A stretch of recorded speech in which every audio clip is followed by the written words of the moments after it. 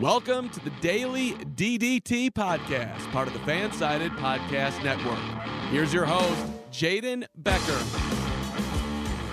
WWE announces two WWE Hall of Famers for the class of 2021. AEW announces two new shows, and I take you through last night's Wednesday Night Wars. I'm Jaden Becker, and this is the Daily DDT Podcast. You can catch this podcast on all your favorite platforms for your morning drive, lunch break, or whenever you need your wrestling fix. Make sure you subscribe on Apple Podcasts so you never miss an episode. And remember, you can ask your smart device to play the Daily DDT Podcast. If you like content like this, check out our writers at DailyDDT.com. And if you want to hear more from me, give me a follow on Twitter and Instagram at Jaden Becker TV.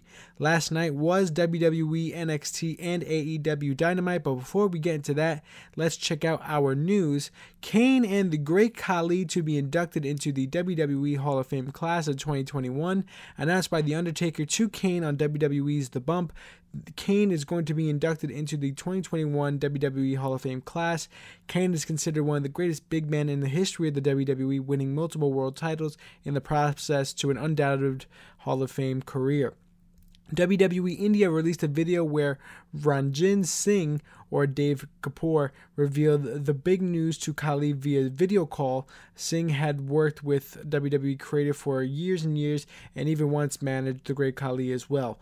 Khali first started working for the WWE in 2006. He was active for most part until late 2014 when his contract expired. Khali would return to India and open up his own wrestling school and promotion, Continental Wrestling Entertainment.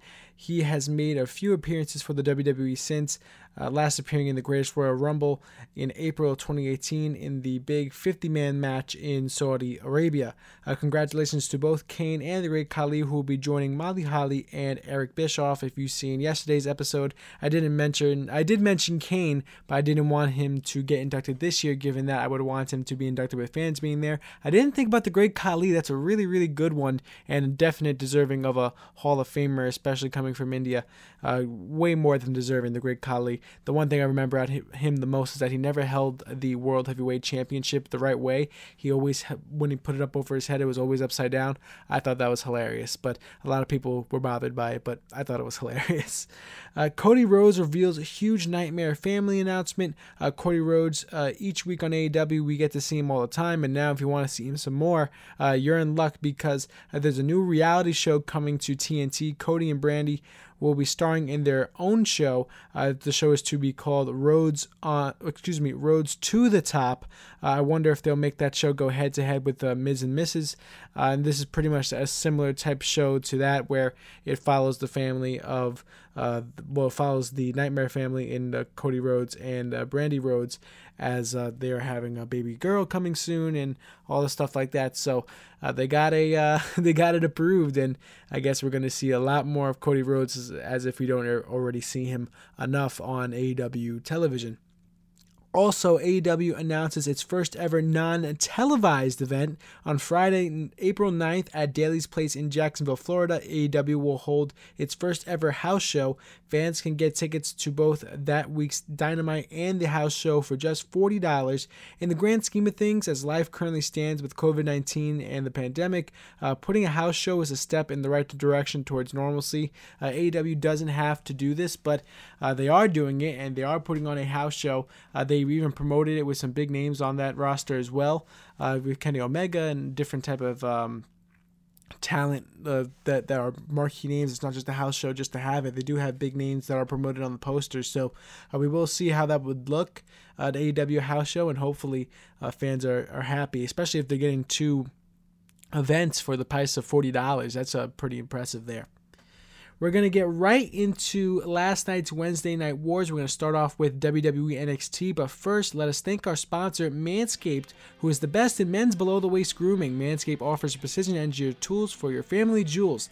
They obsess over their technology developments to provide you the best tools for your grooming experience. Manscaped is trusted by over 2 million men worldwide. Manscaped has created the best ball hair trimmer ever, the Lawn Mower 3.0. Their third-generation trimmer features a cutting-edge ceramic blade to reduce grooming accidents thanks to their advanced skin-safe technology. I now feel confident shaving my boys.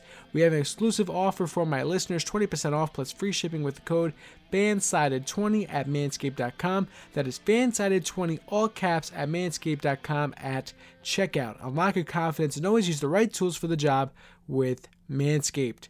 Going into last night's WWE NXT, the show started off strong with a match of Dakota Kai and Raquel Gonzalez taking on Zoe Starks and Io Shirai.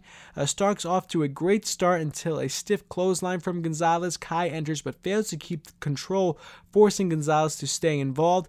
Io Shirai dominates on a hot tag and a moonsault, a springboard. No, actually, it wasn't a springboard moonsault. It was the classic moonsault that Raquel Gonzalez, that Io Shirai does almost all the time. She did hit that move onto Gonzalez on the outside, but a one-handed powerbomb allows Gonzalez to pick up the win, pinning Starks. A perfect booking there, as you want Gonzalez to get the victory, but you don't want her to pin Shirai, so you have her pin Zoe Starks there. Yeah, perfect move there. Gonzalez attacks Shirai after the match, jumping her onto the announce table, and the announce table did not budge. That table stood firm, and Shirai's back almost crippled over the awning or the shield there on the front where it says NXT. I thought this was a fun match to start the show. A good women's tag team match to start the show for NXT, and really developing that division with Dakota Kai and Raquel Gonzalez. Even though I know Zoe's and Starks and Shirai, they shouldn't have won this match, and they didn't. I say it all the time. The established tag team should beat two singles competitors, and they did a good job here. In our next match, Bronson Reed versus L.A. Knight, or Eli Drake, or whatever you want to call him, but let's call him by L.A. Knight because that's the name he's going by now in NXT. Bronson Reed using his size to his benefit, but Knight finds himself in control for the majority of the early part of the match. Reed going for the tsunami, but is hung up on the top rope. Knight can't take advantage, however, as he is pushed away down to the mat. Reed connects with Tsunami and picks up the win. Once again, another fun match to put these two back-to-back here. Two great matches in a row. I'm surprised this was the second match on the card. They feel like they might have been able to put this at the top of the hour if need be. But either way, fun match. LA Knight picking up a loss here, but let's see how he acts in defeat, obviously in a heelish way. It should be fun to see the story develop with Bronson Reed and LA Knight, especially as they move forward into NXT TakeOver Stand and Deliver. Karrion Kross with Scarlett take on Oney Lorcan. Must be a terrible feeling to lose a title because of injury, especially when you're the one that's not injured and you're the tag team partner in Oney Lorcan's case. Sad case for him. Obviously, they were really strong parts in this NXT tag team division as the former champions, and you would like to see them continue future down the line, but now with Danny Burch's injury, not a good place to be if you're Oney Lorcan, and yes, losing his championship or tag team titles that he didn't really lose at all, given the fact it was just due to injury. Lorcan off to a rage-filled start. Kross ends that rage-filled start with a nice chop, chopping him down to take control of the match. Kross picks up a strong win, pushing through the pain of Lorcan's chops. The pin came after a forearm strike to the back of Lorcan's head. Post-match promo by Kross says Balor lit a fuse inside of him and inside of Karrion Kross. Finn Balor enters, says that he took Kross's best shot and still standing, believes Kross is fighting with emotion and will come out on top because of it, meaning that Karrion Kross will get too emotional, allowing Finn Balor to win. The two stood off there to end that segment. In our next match, we get a fantastic showing from Walter taking on Drake Maverick. Walter was with Imperium in this one. Walter wins in a 30-second squash match. I would have liked to seen a few chops or two, but the message was sent. Walter is just a beast. And as soon as I saw this match pop up, with them promoting it throughout the show, Walter is going to be taking on Drake Maverick. I was like, oh boy, Drake Maverick better be ready for some bumps. And he did take a few here. The match literally lasted 30 seconds. Walter did 3 moves. Like I said, I would have liked to seen one good chop across the chest, a nice strong one to really wail down on Drake Maverick. Nothing against Maverick. I think he's the perfect guy to take those bumps, given he's such a small guy. But Good 30-seconder right there from Walter, really getting his message across what he means here in NXT. Tommaso Ciampa enters, says he misspoke last week and is intrigued not in Walter, but is intrigued in the NXT UK title. He offers the challenge. Ciampa chops at Walter. Imperium restrains Ciampa for a chop of Walter's own, which was really, really strong, of course, because Walter does that the best. Walter accepts the challenge. Walter still has to face Rampage Brown at NXT UK Prelude, but we know how that ending is going to look now. Well, odds are we do know what that ending is going to look now. They really, really booked this timing weird between NXT UK Prelude and with NXT TakeOver Stand and Deliver, as they're one day from each other, or technically on the same day. They're both on that same Thursday, April 8th, as these two shows go head-to-head with one another. I don't know if they're going head-to-head at the same time, but one's probably going to be on at 3, one's going to probably be on at 8 on Peacock, both on Peacock, by the way. So I'm going to have to figure that out, what NXT is going to do, what NXT UK is going to do. A little bit odd, but we'll see moving forward. And I don't think they were expecting a 2-night event, NXT UK. Mercedes Martinez and Aaliyah take on Shotzi Blackheart and Ember Moon for the NXT Women's Tag Team Championship. Mercedes Martinez was bought by the Rob Stone brand to be a part of this match. Stone stressed ringside as Martinez was struggling early on. Stone saying that he spent all his money on Mercedes Martinez. Martinez neutralized, being thrown to the outside. Moon connects with the Eclipse for Blackheart and Moon to retain the NXT Women Tag Team Championships. Quick match, but nothing too crazy there. There's a fun match, Jordan Devlin versus Kushida. Back and forth early on, with Kushida taking the early grappling advantage. Devlin with a great moonsault to the outside. This one was the springboard moonsault I was talking about earlier. This was a great spot from Devlin, springboard to the outside. With Devlin in control, Legado del Fantasma enters and drags Devlin out of the ring with the ref not looking. Devlin re-enters and rolls up Kushida for the win. Kushida attacks Legado del Fantasma after the match. Santos Escobar and Jordan Devlin stand face-to-face in the ring, and then the Heartbreak Kid, Shawn Michaels, enters, walks down to the ring, grabs a ladder, and slides it into the ring. A fantastic show not tell, speaking volumes, calling back to WrestleMania 10 with Shawn Michaels and Razor Ramon unifying the Intercontinental Championship. And yes, it will be a ladder match at NXT TakeOver Stand and Deliver, and that's where that callback comes from, given how Shawn Michaels and Razor Ramon unified the titles at WrestleMania. They will do it here, Santos Escobar and Jordan Devlin, at NXT TakeOver Stand and Deliver. I'm so excited. These two in a ladder match. I didn't think it could get any better between these two, because we've been waiting for these two to have a match one-on-one for such a long time, ever since the belts got split up and an interim champion was made, turning into the real champion. So we need to find out who this real champion is, and no better way to do it in a ladder match, especially with two guys that we all know can hold their own in that. So very excited, and I'm looking forward to it. The Devlin Kushida match was the main event for NXT, but the main segment, or the ending segment of the show, was Adam Cole and Kyle O'Reilly face-to-face with William Regal, giving them a consequence or trying to put the situation to bed. William Regal offers an unsanctioned match for the two at NXT TakeOver Stand and Deliver. That will be the co-main event. Cole believes that he has had a revelation and wants to not sit on the sidelines after the Undisputed Era. Says without himself, Cole and O'Reilly will be nothing, and it is nothing now that Cole is no longer with the Undisputed Era, and Undisputed Era just doesn't exist anymore.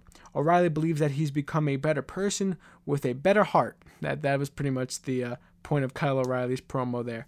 Both sign a great visual, the two running at each other, just to be held back with the NXT TakeOver Stand and Deliver sign in behind them. So as they were barking at each other, the logo was right there behind them. So I thought that was very nice, and I thought this was a solid show for NXT. Maybe not one of the best shows that they've had. They've had some pretty good shows in a row, and this one might be at the bottom end of that, but still a solid show at that. I will give my final grade for this, but I will give that at the end of this podcast after AEW, after I go through that, as we will pit them head to head against each other, because of course this is the Wednesday Night Wars, and we question how much longer we will see the Wednesday Night Wars going forward. Speaking of AEW, we're going to be talking about that after the break, so stick with us right here on the Daily DDT Podcast. On this day in pro wrestling history, on March 25th, 2002, WWE held its first ever draft. WWF named it a brand extension draft, although it was essentially a roster split dividing the WWF supersized roster to separate shows. Vince McMahon representing SmackDown and Ric Flair representing Raw. They alternated draft picks. The first 3 picks for SmackDown were The Rock, Kurt Angle, and Chris Benoit. And the first 3 picks for Raw were The Undertaker, the NWO, including Kevin Nash, Scott Hall, and X-Pac. So that was a pretty much smart second pick, if you will, given that they got so much talent in return. And Kane, and that was their third pick. We still see a brand split today, even though it's not as set in stone and as firm as the brand split was back in the day. From what I remember when I was a kid, it was a shock and awe moment when someone would appear on another show. I remember when I was younger. But now, if someone appears on another show, they give us a bunch of rules and stipulations, how like, oh, they're allowed to do this because of the quarterly whatever. I don't even remember what they call it anymore.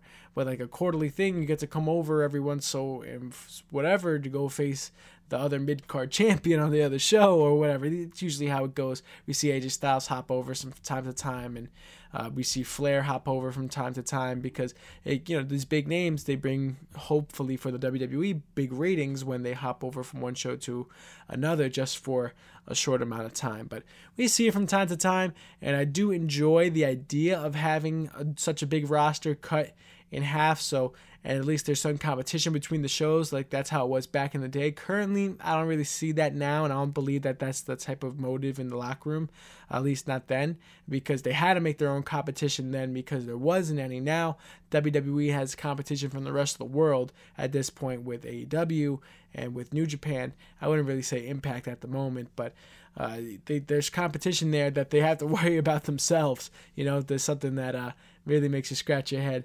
Especially hopefully that they realize the competition. I know NXT does, but I don't think Raw and SmackDown do either. Looking at last night's AEW Dynamite, started off the show strong with Kenny Omega, the AEW champion, taking on Matt Sydal. This was not for the AEW championship. This was just a match that was made after a confrontation at AEW Dark. Back and forth early on, forcing Omega out of the ring to gather himself. Kenny Omega being called explosive on commentary throughout most of the match. I thought that was very, very ironic. They said explosive so much, it honestly makes me think that maybe they're doing that on purpose, trying to make up for the dud of the explosion at AEW Revolution. Crazy turnbuckle spot with both lucky that neither got injured in that one. It seemed control for the most part. Sydal seemed like he had everything under control, same thing with Omega, but one small move there and a miss of a footing spot there, it looked like both guys could definitely have taken a nasty spill off of the top turnbuckle, but they seemed to be fine. A few near falls back and forth. One near fall looked like it was a 3 in favor of Sydal, if I'm being honest with you. It looked like 1, 2, and if you counted 3, it would have been a pinfall, but obviously the ref swiping his hand underneath, so it wouldn't be a 3 count. One Wing Angel for the win, but Excalibur does mention someone has kicked out of the One Wing Angel. He didn't say who the exact someone was, but that is Kota Ibushi. So we all know that one person kicked out of the One Wing Angel. It's just that it hasn't been recognized completely, at least not on Impact. It hasn't been recognized, especially not by Don Callis, saying that no one has kicked out ever out of the One Wing Angel. And with Don Callis even on commentary for this match, I was a little surprised for Excalibur to straight up say that someone has kicked out of it, but he did rebuttal after and saying that no one in AEW has kicked out of it. So he did try to make up for it, I guess, in that sense, saying that no one in recent history has kicked out of it, but saying that someone has does take a little bit away from the move. And if anyone's going to kick out of it, it's going to be Ibushi, one of the top guys in Japan. Someone's going to have to kick out of it at least then. And the idea of making this move so protected, that only one person in the whole world has kicked out of it, for the next person to possibly Rich Swann, kind of irks me, because Rich Swann and Ibushi, I wouldn't call them on the same level. I don't think you would either. So, Hangman Adam Page versus Cesar Bononi in the next match. You forget how big Bononi is. He really has some size to him. But Page with an impressive victory with the buckshot lariat. Not really much to talk about there. Britt Baker, she cuts a promo. I forgot Thunder Rosa actually won the match last week, as what I remember most from it, and I think what a lot of people remember most from it, even in Baker in her promo, she was saying it herself, that even though she lost the match, what is so memorable about that match that those two had was the fact that she was bleeding so much, bleeding profusely, had 87 tacks in her back that had to be pulled out, and she, even though in losing, almost came out on top, given that I forgot that Rosa won the match. All I remember from that match was how much blood Baker was bleeding from her forehead. It was just, a true crimson mask, if you will. But she even said herself that it took Mick Foley over 20 years to be a hardcore legend, but in one night she became one herself. She says that AEW comes second to the best 3 letters in professional wrestling, the DMD. And if you think about 3 letters in professional wrestling, I think the RKO might have DMD beat, but I digress. Good promo there by Baker, and maybe remember that Rosa actually won the match, and it wasn't Britt Baker herself, or for whatever reason, that's how I had it in my head. It's just she was so impressive in that match that's why I took out the most from it. And maybe that's a great thing for Britt Baker, that even in defeat, she was the main attraction there. In our next match, the Pinnacle take on Varsity Blondes and Dante Martin. Varsity Blondes and Dante Martin were off to a very, very hot start in this match. Also, I forgot to mention, great entrance for the Pinnacle. I love their entrance video coming off of the plane, and the standing out in front of the private jet. Really, really nice. Pinnacle gather to regroup ringside as things don't go their way early on. The match ends quickly after returning from commercial break as Spears connects with a C4. Wardlow attacks Brian Pillman Jr. after the match, and in a post-match interview with Pinnacle, they say that Pinnacle is a family. MJF calls Jericho fat once again and calls out Jericho, even though they know that they are injured after Pinnacle's brutal attack against the Inner Circle. I'm excited to see where this goes. Obviously, it's going to go to an Inner Circle versus Pinnacle type of rivalry, which I'm fine with seeing. Probably going to blow off by the summer. Same thing like how they did with the Elite versus the Inner Circle. We could see the similar type of thing there, and I'm completely fine with that. I want to see the Pinnacle hold some gold at some point, whether that comes in the summer as well. We'll see with that. They even mentioned on commentary in this one that FTR is they do have a rematch clause against the Young Bucks, so they do have another chance at the AEW Tag Team titles. We see with Shawn Spears what he's able to do, maybe possibly get the TNT Championship, and then MJF. I doubt that he's going to get close to Kenny Omega in the AEW Championship. At least we probably won't see that for quite some time, given what Kenny Omega's trying to do with the AEW Championship, and in the future the Impact World Championship and the AAA Mega Championship. So he has all these things to juggle. We'll see what happens with Kenny Omega. I think right now the AEW Championship is sort of off limits for anyone to touch, given the idea that's flowing around, and the possibilities that can happen. So a lot to think about there. But at least the tag team titles on FTR would be nice to see. QT Marshall, he cuts a promo and in an interview segment with Tony Schiavone, says he's frustrated as the promo jumps around from thought to thought. QT Marshall cuts a pretty tough promo there, tough in a bad way. He's just he's jumping around from thought to thought in the beginning. Angry that he is stuck under the thumb of Cody Rhodes and wants out of Cody Rhodes' shadow. He challenges Rhodes to a match, and Rhodes surprisingly appears in a sling. We all know his shoulder has been bothering him ever since Face of the Revolution. Cody accepts the match with the Anderson as a special guest referee, says the match will be an exhibition, so I'm assuming that this won't go on anybody's record, but saying that it's an exhibition makes me think that QT Marshall might come out on top in this one, as Cody Rhodes won't receive the loss here if it's an exhibition. If you get what I'm going at here, with it being an exhibition match, there's nothing for Cody Rhodes to lose in this situation, except it's okay for him to lose because it's not going on his record, and it also makes QT Marshall look a lot better. You can roll in that direction. I think they'll be perfectly fine with that. In our next match, the Lucha Bros and Laredo Kid versus the Young Bucks and Brandon Cutler. Evenly matched early on, trading dives and springboards to the outside. Chaos ensues with the Young Bucks in control. Cutler can't secure the pin. More chaos as Laredo Kid picks up the win with a Spanish fly. Kenny Omega enters, of all people, and attacks Laredo Kid. He also talks to through the microphone and talks to the Young Bucks as the Young Bucks come in and try to help in this situation. Kenny Omega says that he chose to stay with the Young Bucks to make AEW the best wrestling promotion on the planet, and he also says that the Young Bucks never chose to stay with him. The Young Bucks turn their back on Omega as Omega holds up the Bullet Club symbol, and the Lucha Bros attack Omega after the segment ends. I thought that was fine there. Nothing really too much really to gather except the fact that the Young Bucks once again walking away from that Bullet Club symbol, and the Omega and the Young Bucks are Omega saying, "Oh, they're officially done. They're no longer friends." And was this a Bullet Club walkout moment? Yeah, possibly, but we're still bringing up things that are from 6 years ago, which is fine. People enjoy that long-term stuff. It just, you had to be a part of it 6 years ago for a lot of people to understand. And for AEW is not, I wouldn't say for the casual fan, if you will. It's for the diehard fan. It's for the fan that's been following for a very, very long time. That's what makes a big difference between WWE and AEW, is that a lot of these stories, yes, you can understand off the jump and you can relate to some of these characters, but some of these stories are so intrinsic into the world of professional wrestling that you just kind of had to be with it from the beginning, or at least be in the know to understand. Because if a random person is just clicking on to AEW, they might be a little bit lost watching that Kenny Omega segment. Our next match, Nyla Rose versus Tay Conti. We got our classic 9:20 p.m. Eastern AEW Dynamite Women's match because it's always on at 9:20. I think this one was on at 9:24 when the bell rang. Dark Order enters after Conti out of respect.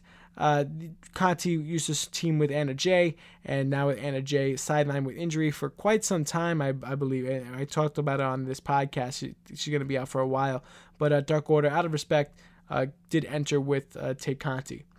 Conti literally throwing Rose around the ring, something that is not easy to do, to say the least, and literally tossing around the ring with judo throws and flips and stuff like that. It was really, really nice. Great stuff. And I'm also loving the crazy look in the eyes of Conti as she's running around the ring, the eyes bolting out of her head as she's trying to land these knee strikes onto Nyla Rose.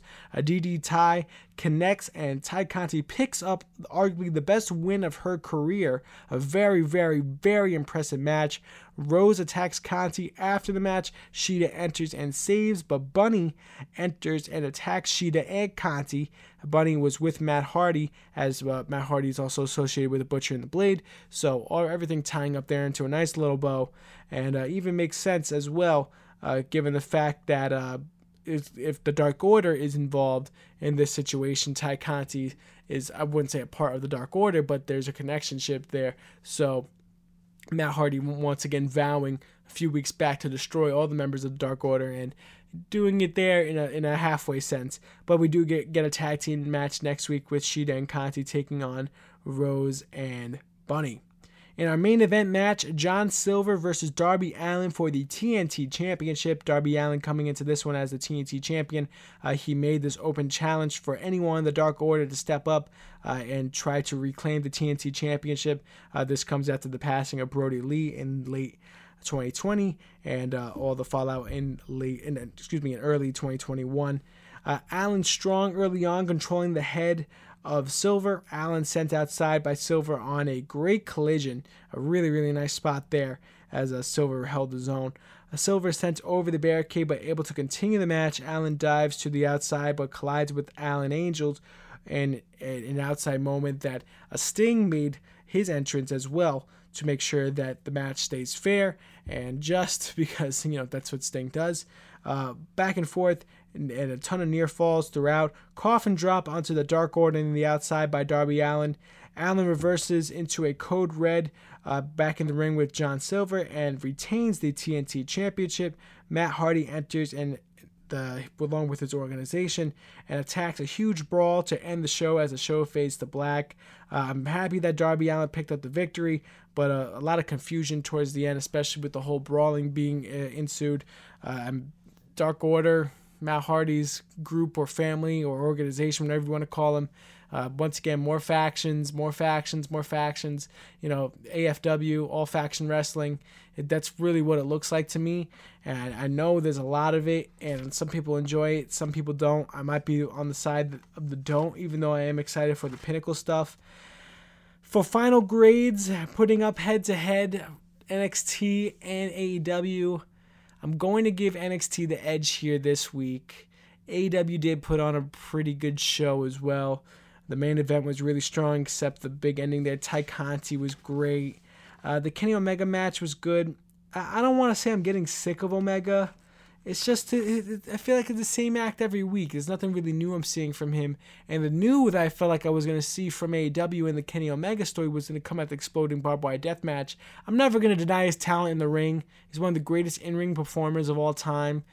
He's more deserving of that accolade than anybody else. From what he's able to do in the ring and the matches and the stories that he's able to tell between the bells, and a very important point there to make, between the bells for Kenny Omega, it's almost unmatched on what he's able to do between the bells. But everything outside of that, from promo work to even the skit work that he was doing with Callis, is from mediocre to bad. And that's the one thing that gets me with Omega. But throughout, AEW did put on a decent show, but I think NXT was just better, especially with the appearance of Shawn Michaels, and then turning that the match for the unification into a ladder match, and just the show not tell there, just by throwing the ladder into the ring. I thought it was absolutely perfect. Drake Maverick versus Walter was fantastic as well, even though it was a 30-second match. You'd love to see Walter, especially in such a dominant force. And to open the show, the two matches that really got me, the Dakota Kai and Raquel Gonzalez versus Starks and Shirai, that was a great way to start the show. And Bronson Reed versus LA Knight, great to see LA Knight in action, especially versus Bronson Reed. This one's close here. I think if I'm going grades, I'm probably going with a B and a B minus, or two B minuses. I think I'm more happy with that. Two B minuses for both shows, NXT and AEW, but NXT is a little bit of a better B minus. B minus going closer to a B, and AEW is a B minus going closer to a C plus on this one. Nothing against AEW. It's just that's the way I saw this show. And I'm giving NXT the victory this week for the Wednesday Night Wars that we might not be talking about for that much more often, given the fact that all the rumors in the world circulate, even though there has been no word official coming from WWE if they're moving NXT to Tuesday nights. But according to all the TV guides and all the stuff like that, people have been speculating, saying that NXT most likely is moving to Tuesday nights, thus ending, I believe, a battle, but not the war, not even close, as it is WWE versus the world at the moment. Looking at our next episode, we're going to be talking about some NXT UK. I think, once again, it's a dumb idea to have WWE have NXT TakeOver Stand and Deliver on Peacock and NXT UK Prelude on the same day, especially when the card has Walter on both shows. As I mentioned, Stand and Deliver, he's going to be on night 1, which is Wednesday on the actual NXT on USA, and then NXT UK Prelude is going to have Walter once again defending his NXT UK Championship against Rampage Brown at NXT Prelude. So does that automatically tell us that Walter is going to retain against Tommaso Ciampa? I would assume he's going to retain against Tommaso Ciampa no matter what, but does that spoil it a little bit? Yeah, possibly it does spoil it, but either way, I think they might need to rework that or rethink when NXT UK Prelude's going to be, because NXT TakeOver Stand and Deliver kind of supersedes that, given it's the first ever 2-night event in NXT TakeOver history. That's all for me. Remember to get 20% off and free shipping with the code FANSIDED20 at manscaped.com. That is 20% off with free shipping at manscaped.com using the code FANSIDED20. All caps there at checkout. Unlock your confidence and always use the right tool for the job with Manscaped. You can catch this podcast on all your favorite providers. Make sure you subscribe on Apple Podcasts so you never miss an episode. And remember, you can ask your smart device to play the Daily DDT podcast. If you like content like this, check out our writers at dailyddt.com. And if you want to hear more from me, give me a follow on Twitter and Instagram at Jaden Becker TV.